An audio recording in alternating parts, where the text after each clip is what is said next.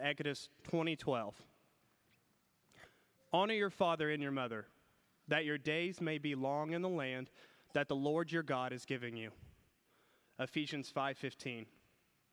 Look carefully then how you walk, not as unwise, but as wise, making the best use of the time, because the days are evil. Therefore, do not be foolish, but understand what the Lord's will, or what the will of the Lord is. And do not get drunk with wine, for that is debauchery, but be filled with the Spirit. And 6:1. Children, obey your parents in the Lord, for this is right. Honor your father and mother. This is the first commandment with a promise, that it may go well with you and that you may live long in the land. This is the word of the Lord. Thanks be to God. Let's pray together. Lord, would you take this portion of your word? Would you sink it into our hearts? And would you change us by it? We pray in Jesus' name. Amen. Bill told me that his father had abandoned his family when he was very, very little. And when he was 3, his mother just couldn't handle him. And so she handed him over to the state. He's explaining all this to me with a lot of emotion, even while the waitress came to ask him if he wanted some more coffee. His life consisted of going from foster home to foster home, and he struggled. He was angry. He was confused. He felt rejected. You see, he was 12 years old, and he had the mental capacity of a 4-year-old. And he had a problem. He was different than all the other kids because even until he was 12 years old, every night, he wet his bed. And his foster parents wanted to work on him to try to help use a little reverse psychology to help him learn not to wet his bed. I mean, for crying out loud, he's 12. And so they decided that it would be helpful to young Bill if they reminded him how inappropriate it is that you wet your bed when you're 12. And so one morning they put him out in the hallway for all the kids to see. They put a sign around his neck that said, "My name is Bill, I am 12, and I still wet my bed." Some of us can hear stories like Bill, and we think about experiences that we've had in our own life about how those that are put in charge over us as young children did things, maybe they meant it for good, maybe they didn't, that we can remember in very vivid detail even today. I don't know what your parents were like,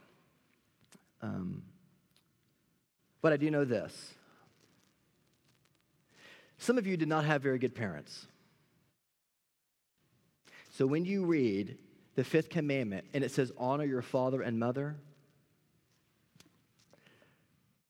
How do I do that? How does Bill honor his father and his mother, his foster father and foster mother, when they put a sign around his neck that said, my name is Bill and I wet my bed?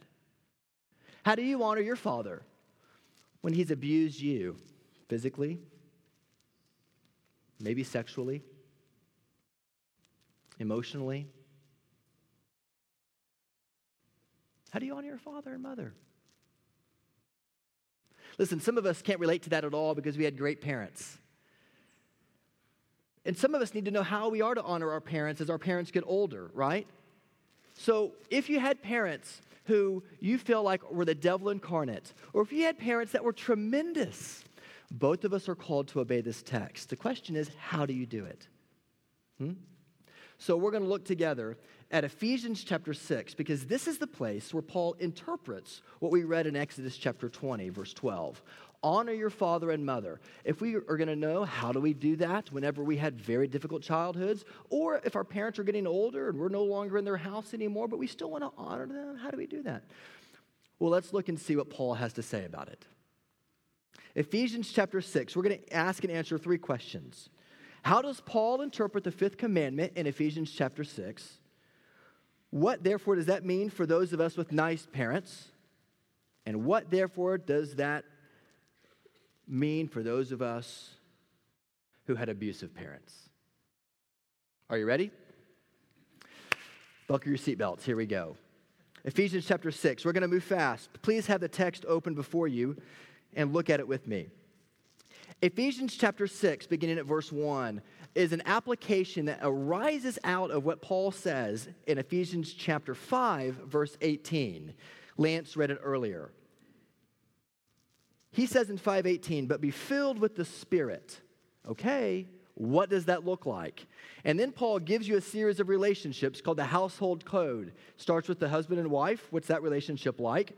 What's the relationship like between children and parents, which is where we're going to dive in. And then later in Ephesians, he says, what is the relationship like with slaves and their masters?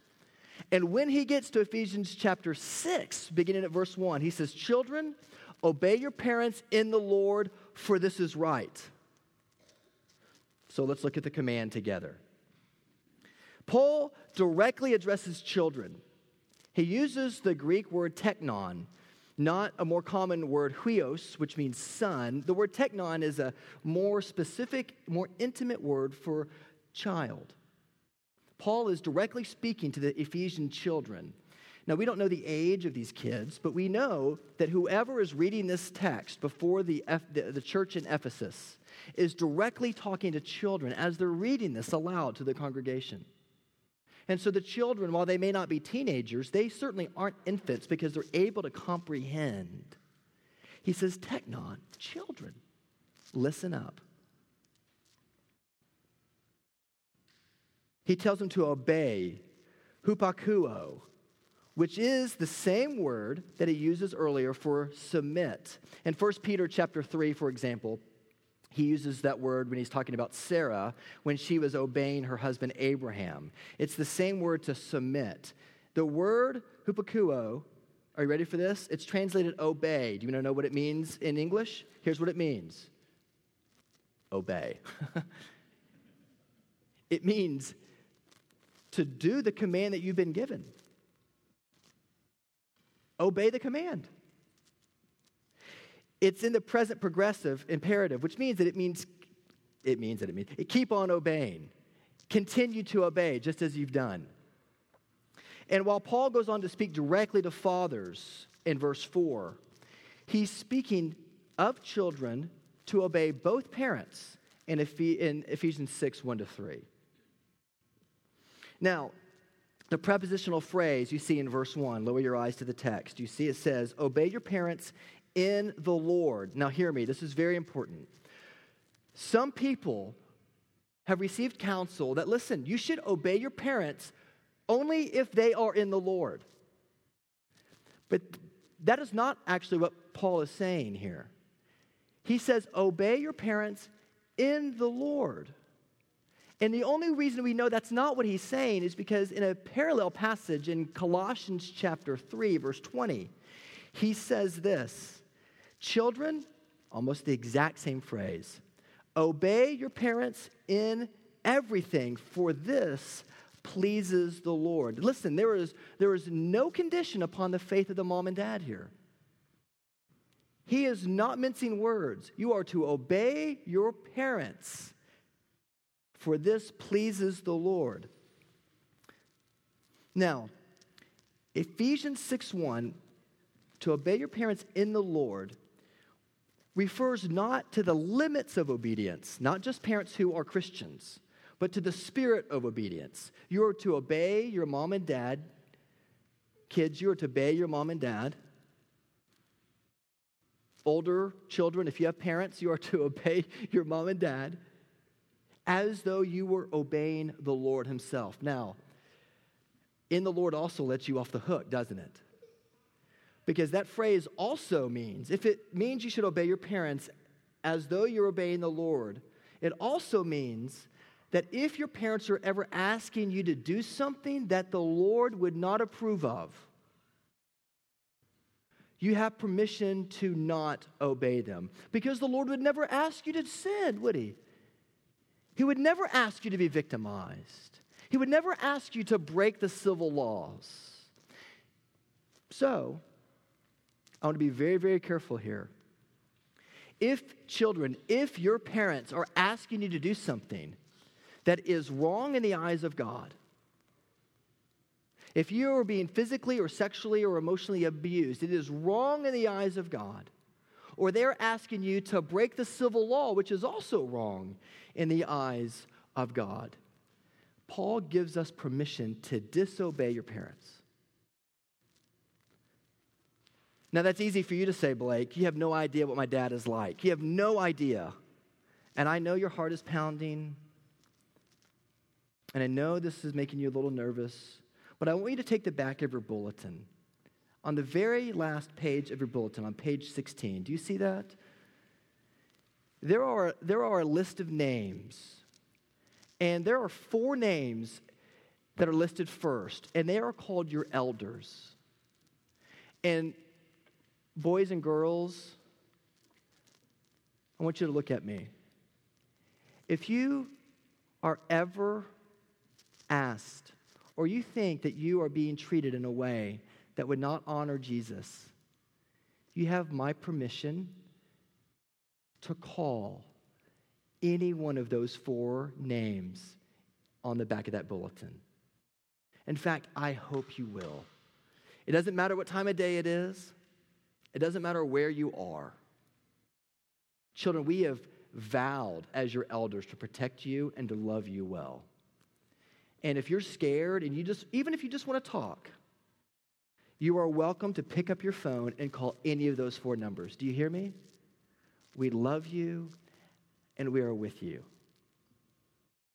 Please circle those numbers and keep them close. Now, back to Ephesians chapter 6. He tells us the command and then he gives us the reason. Paul says that we are to obey our parents, for this is right. Now that kind of sounds a little narrow, doesn't it? But back in Ephesians chapter 3, he says, but all sexual immorality and all impurity or covetousness must not even be named among you, as is right or proper among the saints. Let there be no filthiness or foolish talk or crude joking, which is not right or is unfit or out of place, same Greek word. But instead, let there be thanksgiving. The Greek word there is the antonym of it is right. Antonym just means opposite. So Paul picks up this idea of what is proper early in chapter 5, verses 3 and 4.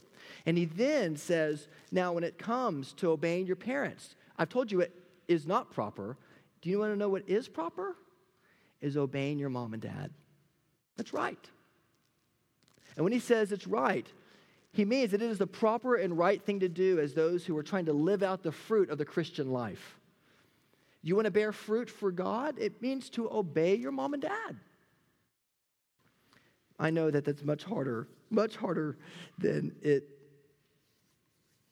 is to do. It's much harder to do it than it is to say it. I know that, kids. I know it. But it is what the Lord commands us to do. Now, what's the motivation? The command is to obey your parents in the Lord. He gives you the reason because it's proper and it's right. Now, what's the motivation for us? Verse 2, it says to honor your father and mother. Paul takes us back to Exodus chapter 20 and the giving of the law, the 10 Commandments. To honor means to esteem them as precious and as unique, worthy of awe and worthy of our respect. And Paul quotes the 5th commandment because God was teaching Israel about himself. And he says, just as you are to obey your mom and dad, so also you are to obey me. And Paul here is teaching the Ephesian children that in Ephesus, in the New Covenant, in the New Testament, Paul is saying that obedience to parents is a way to help you learn to obey God himself. Listen, Paul knew what it was like to tell children to obey their parents because in Greco-Roman culture, fathers had what's called patria potestas, which means absolute authority in their house. Absolute authority in their house. In fact, if their son became a magistrate, even though he may rule kingdoms and lands, do you know whose authority he is still under until the day he dies? His father's. Do you know that? He had absolute authority in the house. And so Paul knows that it was hard to be a child in the Greco-Roman society. And he knows that it's hard for us to be children in our society today, even with all the protections that we have from abusive or wayward dads. He knows what it was like.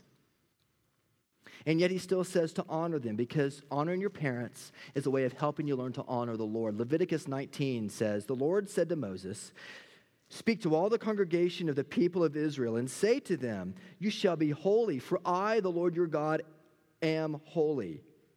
Leviticus 19:3, "Every one of you shall revere his mother and father, and you shall keep my Sabbaths, for I am the Lord your God. Do not turn to idols or make for yourselves any gods of cast metal, for I am the Lord your God." Verse 14, "You shall not curse the deaf or put a stumbling block before the blind, but you shall fear your God, for I am the Lord." God is trying to teach Israel how to fear God, and he starts with having respect and awe and fear of mom and dad. So the command is clear, we should obey our parents. The reason is clear because it's fitting for one who calls himself a Christian. The motivation is because we are serving the Lord. It is our way of worshiping God, our Heavenly Father, by obeying our mom and dad here on earth. And the result, what is the result? The result is in verse 3 of chapter 6, that it may go well with you and that you may live long in the land. Now, Paul is directly quoting Exodus 20:12 here, but he universalizes this promise. Paul is saying, in the Old Testament, it is true that you will live a long life in the land of Israel. But Paul here is saying that you will enjoy the pleasure of your heavenly Father forever, if indeed you are in him. And one of the ways that you show, Church of Ephesus, Trinity Church in Owasso, that you are in him is that you honor your father and your mother. You obey them. Now, that's what the command means. How do we live this out if we have great parents? There's a friend of mine in Florida who told me this story. If you've been through the new members class lately, then you've probably heard this story before. I tell it at every new members class now. There was a pastor who lived in Chicago whose son, he loved his son. He was a good dad to his son, but his son grew more and more distant from their family. He stopped coming to Thanksgiving meals. He stopped coming to Christmas. He just grew more and more distant. He was 18. He could do whatever he wanted, and the father wept over his son. And one day, at 2 a.m. in the morning, this father, who was a pastor, got a phone call from the police, and they said, "Reverend so-and-so, we have your son, and he's been arrested, and you need to come and pick him up." And so he gets in the car, and he drives to the precinct, and he steps in, and he gives them his son's name, and they said, "Sir, I'm sorry, we don't have your son here. He must have left." That didn't sound right to him. He knew that he'd gotten a call from the precinct, so he goes to the next precinct he can think of in the suburbs of Chicago. Doesn't see him, doesn't find his son. Drives into the inner city of Chicago looking for his son at the Central Police Station. "I'm sorry, sir, your son is not here." It's 4 a.m. in the morning. The father's starting to get extremely worried about his son. He goes to the other suburban police stations. He cannot find his son anywhere. And he knows that there's only one place that his son would go if his son left the station, where he would go. His only group of friends that he was running with was at a crack house. So he drives to this crack house, and he pulls up to the driveway, and he walks up to the door of this house, and no lights are on, and he opens the door, and he steps in, and he sees all of these people that are sleeping. There's probably, maybe 6, 7, 8 people that are sleeping in the living room. And the father is looking for his son, and he sees that these bodies on the floor. He's looking for his little boy. He doesn't see him anywhere. So he's stepping around these people, and he goes into the back room and opens the bedroom door.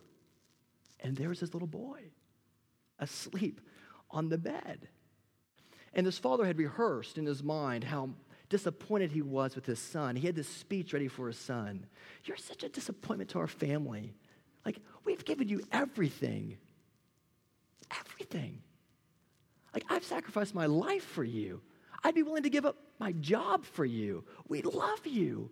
I'm so disappointed. You've ruined your life.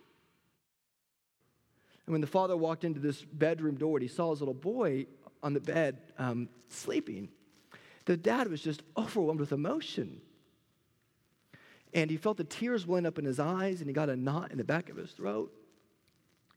And the only thing that the father could do to his son is he leaned down and he kissed his little boy on the cheek. And he backs out of the bedroom, and he shuts the door, and he gets in his car, and he drives home. And a couple of months later, this wayward, disappointing sinner of a son starts hanging around the family again. And one day, the father and the son are sitting out on the back porch, and the dad says, hey, you know, you've been hanging around here a little bit more. What's up? And the son says, Dad, don't you know? And the dad goes, man, I don't know anything about you anymore. And he says, that night that you came to look for me, the police did not call you. My friends played a joke on you because they knew that you would never come look for me because you were so disappointed in me. And when we were at that house and we saw your lights shine through those windows, everybody hit the deck because we were scared of you. And when you walked back into the bedroom and you found me, I knew that you were going to just kick me. But you kissed me. And that's why I'm here. The kiss of the Father. Some of you, friends, have fathers that love you more than you can ever imagine. And they have gone to great lengths to pray for you and to support you and to love you. And some of you need to respond to the kiss of your father. And you need to reconcile with your dad. Sometimes the hardest thing to do is to forgive your father for the way he treated you. And I do not say that because it's easy. But I say it for this reason. That your heavenly Father loves you. And he gives you, as wayward as your father might be, little glimpses of his grace through your earthly father, no matter how bad he may have been. And he may have been really bad. He gives you pictures of your true heavenly Father who doesn't kick you because he's disappointed in you, but he comes to you in love and he kisses you. Psalm 2 says, let us kiss the Son, lest he be angry and he destroy you in his way. Your heavenly Father comes to you and he embraces you in love. So those of us who had good fathers, what are we to do? What are we to do for our parents if we have good parents? Well, hey, here's a memo. Children, listen. Adult children, listen to me. When's the last time you hugged your mom and your dad and you just looked them in the eye and you said thank you? Not because it's Father's Day. Not because it's Mother's Day. You just hugged them and you said thank you. Try someday just to think about all the sacrifices that your mom and dad have made. And just think about them. Think about how much your parents love you. And the sacrifices that they've made for you. And dare I be so bold as to say, write them a note. Write them a letter, even if it just says, hey, listen, you may not even care, but I want you to know that I love you. And I'm grateful for you. Try to do exactly what Paul says in Ephesians chapter 6, to obey them. To see the why, perhaps, of why they ask you to do that. Not just the what, but to trust them, that they have your best interest in mind. And so instead of kicking against the goads, that's a biblical metaphor for instead of always pushing back against them, why don't you just surprise them and say, yes, sir. Yes, ma'am. I'll do that. Tell them I love you. Pray for them. Because if there ever was an act of grace outside your salvation, it was being born into a Christian home. Do you know that? Now, some of us have great parents who have come after us and who have loved us well when we were wayward, and they care for you, and there are beautiful pictures of the gospel for us. But some of us haven't had such great parents. Jackie was 28 years old. She was a woman who grew up in an abusive household. As an adolescent, she was sexually molested by her dad. It was a bitter icing on a cake of a miserable relationship. And Jackie became a Christian through Young Life when she was in high school. And here's what she wrote. For years I felt that I could never know God, my Father, because I had such a rotten relationship with my real father. I thought of God as being like my father, untrustworthy, demanding, merciless, unpredictable. And then I realized that my biggest problem was me, not God or my father. My belief system was all messed up. I was projecting lies onto God and not believing what was true about the God of Scripture. Now listen, some of you know where Jackie is. And there was a lie that a lot of us have swallowed, hook, line, and sinker, that we've received from Sigmund Freud and a lot of modern pop psychology, especially those of you who were schooled in psychology in college. You've begun to believe this. The lie goes like this. It is a lie. Let me finish before you disagree. If you had a horrible relationship with your earthly father, it will therefore necessarily affect your view of God. Now, that is actually a lie. It might affect your relationship with God the Father. But the truth of the matter is that your earthly father shows you some characteristic of God the Heavenly Father. If it wasn't for your father, you wouldn't be here. He was thinking about you before you were ever in existence. But there are situations, and some of you have parents like this, that God's holy, beautiful, loving character seems completely remote from the character of your earthly father. The analogy works one way. Your earthly father can point you to attributes of God, but God's beauty and holiness and infinite mercy may not show you a hill of beans about your earthly father. And you have to recognize that those two relationships must be separated. And it takes time and hurt and tears to get those separated, because you're like Jackie. You feel like those two things are so intertwined, it's very hard to separate them, but you've got to learn to develop to separate those things. So, Jackie was making strides. She sought counseling. She had been complaining for a long time of a sense that God is remote, like my father. And in a nutshell, over time of thinking through this with Jackie and counseling, a friend of mine tells me these are the steps that she experienced, that she took. And I'm just going to share them with you. Jackie first began as she began to process her relationship with her earthly father, and she saw the distinction between her heavenly father and her earthly father. She began to grasp the facts about her heavenly father and his love for her.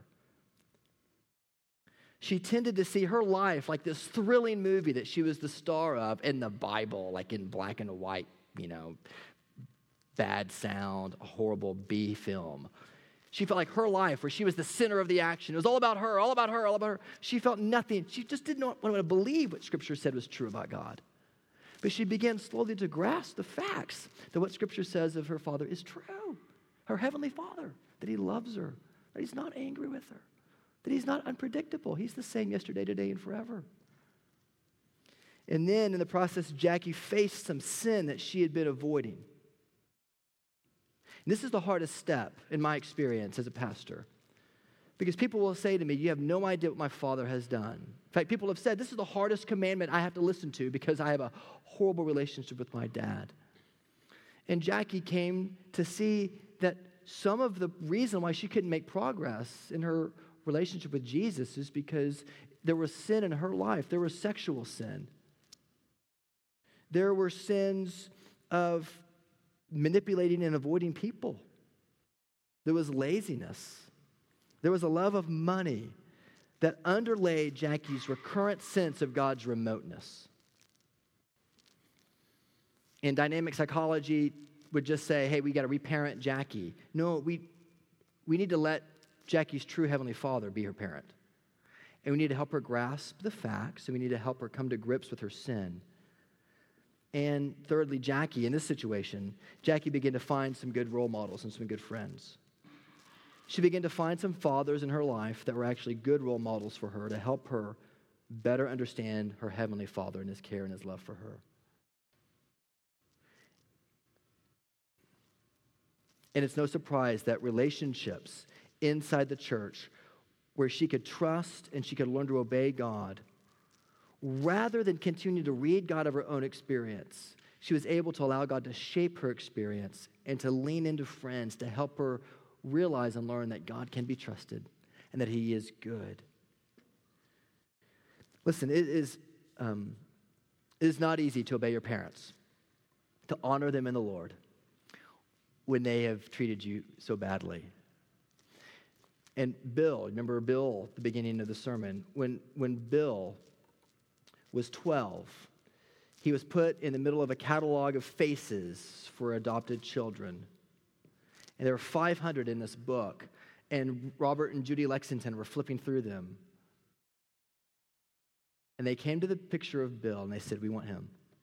And the social worker said, no, are you sure you want Bill? You want Bill? And they said, that's who we want. We want to adopt Bill. And so the day came for him to be introduced to his new parents, Robert and Judy Lexington. And Bill met his new mother. He didn't know who she was from Eve. And Bill is standing there with his little brown bag of belongings, and Judy runs up to her little boy, Bill, and she grabs and pulls him into her body and suffocates him with this hug that he'll never forget.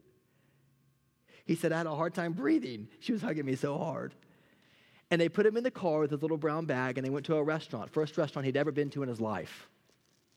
He was so nervous, but he wanted to impress his new parents. He didn't know if they were foster parents or real parents. He didn't know the difference. He was just being passed off again. And so he's sitting there, and they go to a spaghetti place, and he's eating spaghetti. And by the end of the meal, although Robert is in this nice, clean, ironed shirt, he has managed to mow both of them down with spaghetti sauce by the end of the meal, trying to impress them, making a huge mess. And he starts to shake toward the end of the meal. And Robert sees his son shaking, and he says, Billy, hey, Billy, listen. And he reaches down beneath the table, and he pulls out a replica of a boat that he had just built. And he hands them this little toy boat that looks just like the real boat that he has. And he says to his son, Billy, I want you to be my co-captain. Would you like that? And Billy says with spaghetti sauce all over his face, yes, sir. That night they go to their home, and Billy sleeps in a room for the first time by himself with no other children. And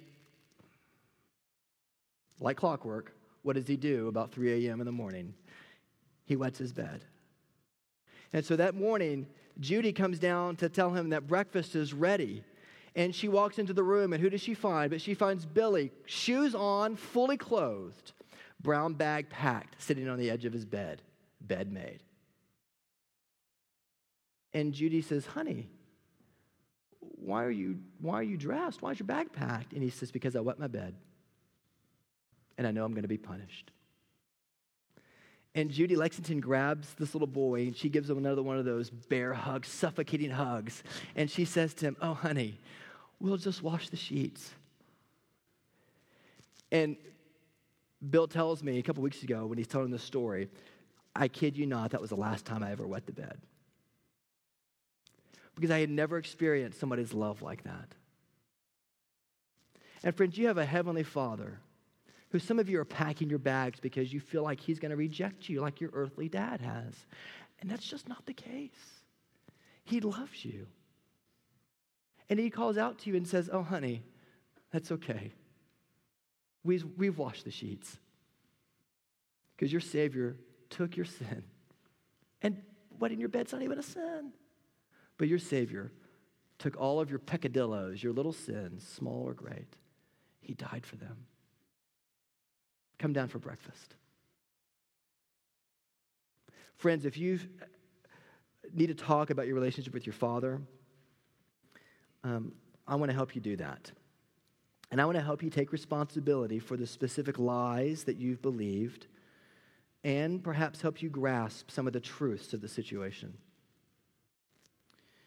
And I want you to find specific truths in Scripture that counter all of the internal falsehoods that you begin to project on God the Father because of your earthly father. And the way to begin to do that is to come down for breakfast.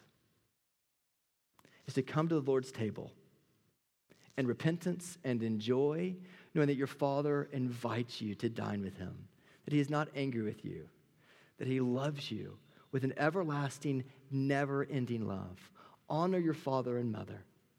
Why? Because your Father in heaven loves you so much that his arms are wide open for you to receive his embrace. And run to your heavenly Father because he loves you more than you can imagine. Isn't that good news? Amen. Let's pray together. Father, we thank you that we